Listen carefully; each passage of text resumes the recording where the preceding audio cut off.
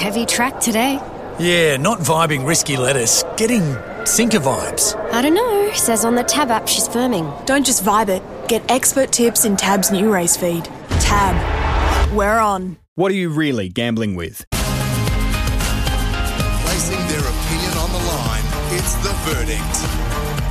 Serasana, 200 metres to go, went for the doctor. A length and a half, Arkansas Kid, then Vivier. Still Serasana, 100 metres to go. Going great guns for Johnny Allen. And Serasana too good. Serasana 2 1/4, Arkansas Kid. In the end, it was a one-act affair in the Sandown Guineas with Serasana capping a magnificent day for Robbie Griffiths and Mathew de Kock, who I think when I was watching the coverage on Saturday, Robbie said it was his 35th wedding anniversary on Saturday as well. Fantastic. Good morning, Robbie. Morning, Michael. How are you? She's put up with a bit, Robbie. Well, yeah, it's 34, and I'm hoping to get to 35 if I behave myself. Felgate's early crowed the 35. There's a lot of water to go under the bridge between now and then. Hey, Robbie, yes. That was a really significant result for the stable, I reckon. Your training partner's been with you for 2 or 3 years now, and you've always been that trainer who wins a lot of races over summer, and you had, obviously, the quarterback with the Group 1 win. But nice to... your association with Magnus, through King Magnus, through that amazing ATM machine that he's provided you with, but to also win the Guineas as well. It's a good brand sort of promotion for the stable, I reckon. Yeah, absolutely. I mean, it's you have plans and strategies, and as we all do in sport, when you want to build a brand, which we started 3 years ago, and but to see it come to fruition with all of our young horses like Serasana and the oldest crop we've got from our, when we started the partnership before, and we got horses like Aberfeldy Boy and so on. So to see everything starting to build the right way has made Saturday very, very rewarding. Hey, Robbie, Shark here. When Matt came over and you started to, educate him about Australian racing, etc., can you remember when you introduced him to Magnus? Did you have to say, well, I know I've got a lot of these horses in the yard, but there's a reason for that? Yeah, when you got the breeding of them in the stable. Magnus. Did he say, mate, what's going on here? It's funny you say that, because the very first day he arrived and went to Flemington Races, Hal Lawson won down the straight. So his introduction to Magnus was very good from the get-go. And, and we've even taken it to the next level now. We bought Burdett out of a Magnus mare. So.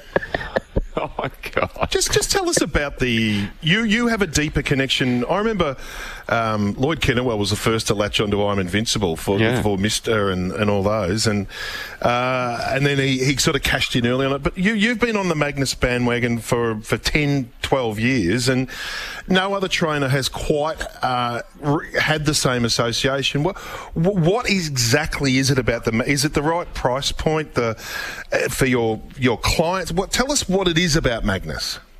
Well, it was a combination of all of those things. One, he was an outstanding racehorse in a stellar year, and he's got such a fantastic pedigree. As Flying Spurs, one of the best bred horses that was at stud, and then, being out of the Black Caviar family, he's got it on both sides. So, and he was quite compatible to Hal Lawson's mum Flourishing. So we bred him, and then we started buying them because of price point, and they just kept winning and gave owners a lot of enjoyment for a little outlay, and they stayed in that price range pretty much forever. So it gave us the opportunity.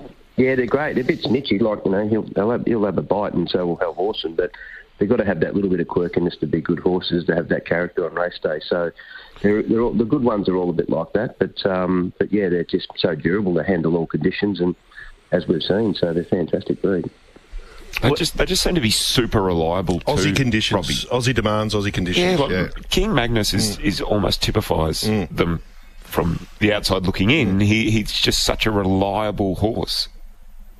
Yeah, he is, and as you say, Sharky, he can, he can handle any conditions that, and especially this time of year, a lot of horses can't. So when the rain comes Saturday, you've never seen owners and trainers and connections so happy to get a wet day on the second day of summer, So we most people are whinging about that, but for him, it just helps him, and can disadvantage others. So he's such an all-rounder, and the breed are very much like that. So they've been terrific to us. And Serasana, Robbie, was a good return to form. She won on debut. I know you've always had a big opinion of her, but was it the sting out of the ground or the step up to 1,600 metres? Because she went to another level on Saturday. Oh, probably both. I think it's more the step up in distance because, I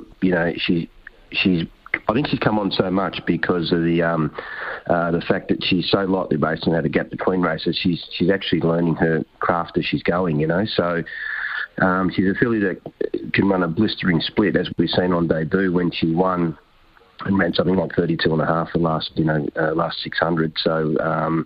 And Ouroboros has been really good form line. So, but she's having a gap, from February to October with an enforced gap with the little injury she had when she, bombed the start at Sandown.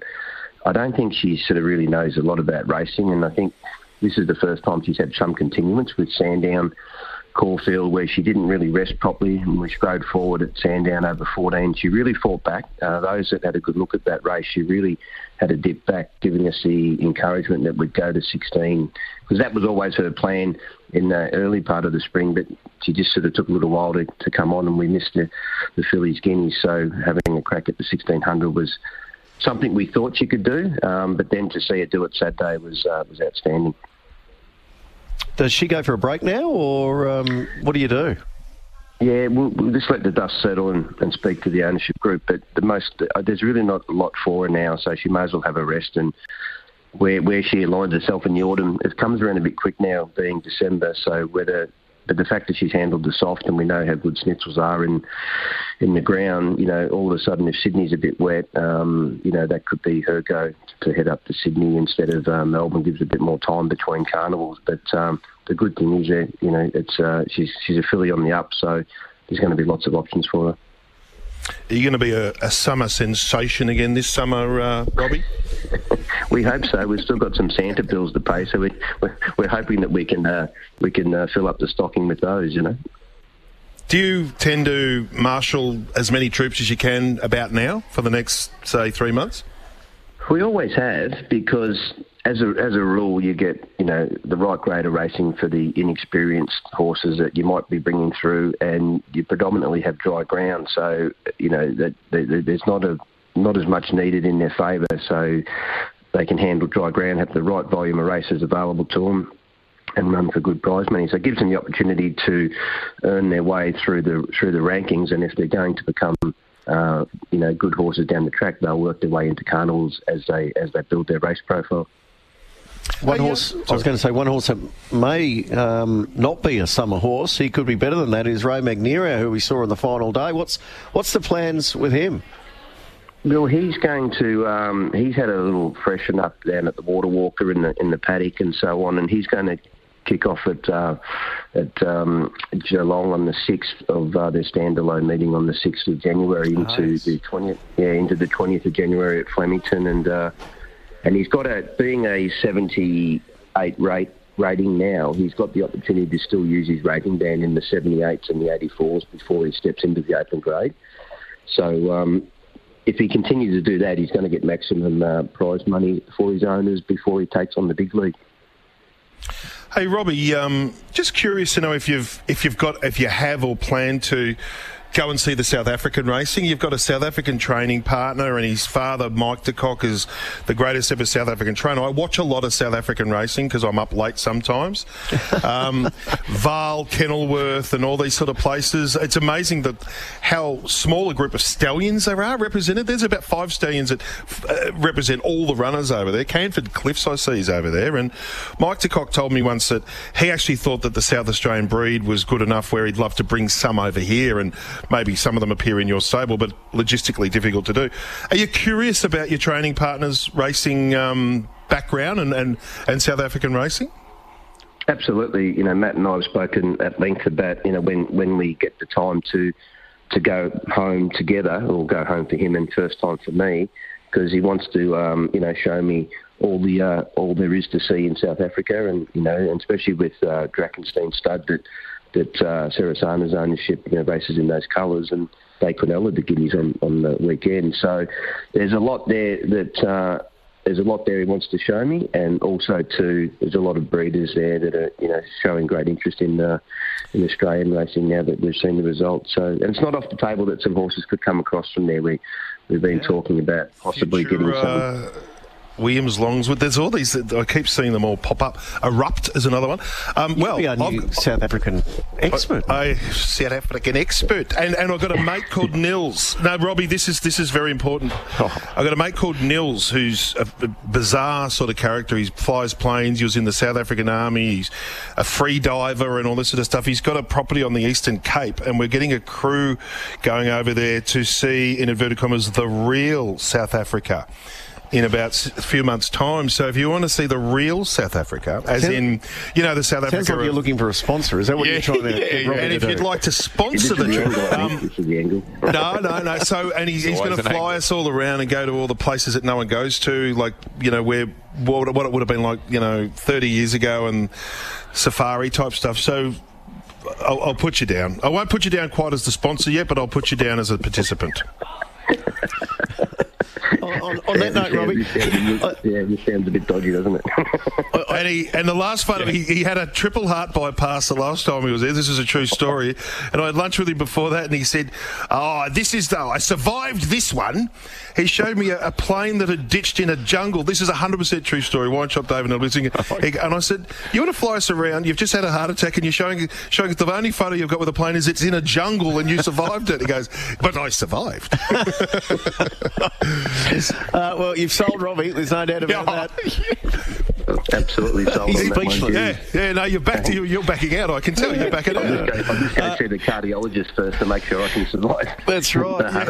Well, there's your issues as well, of course. Yeah, well, that's true. Yeah. Remember at the start he said he wants 6 went and 2 came back. That'll be a good ratio. He wants to make 35-year anniversary. Yeah. Robbie, well done on a memorable weekend, mate. Terrific. Thanks, guys. Really appreciate it. Robbie Griffiths joining us there.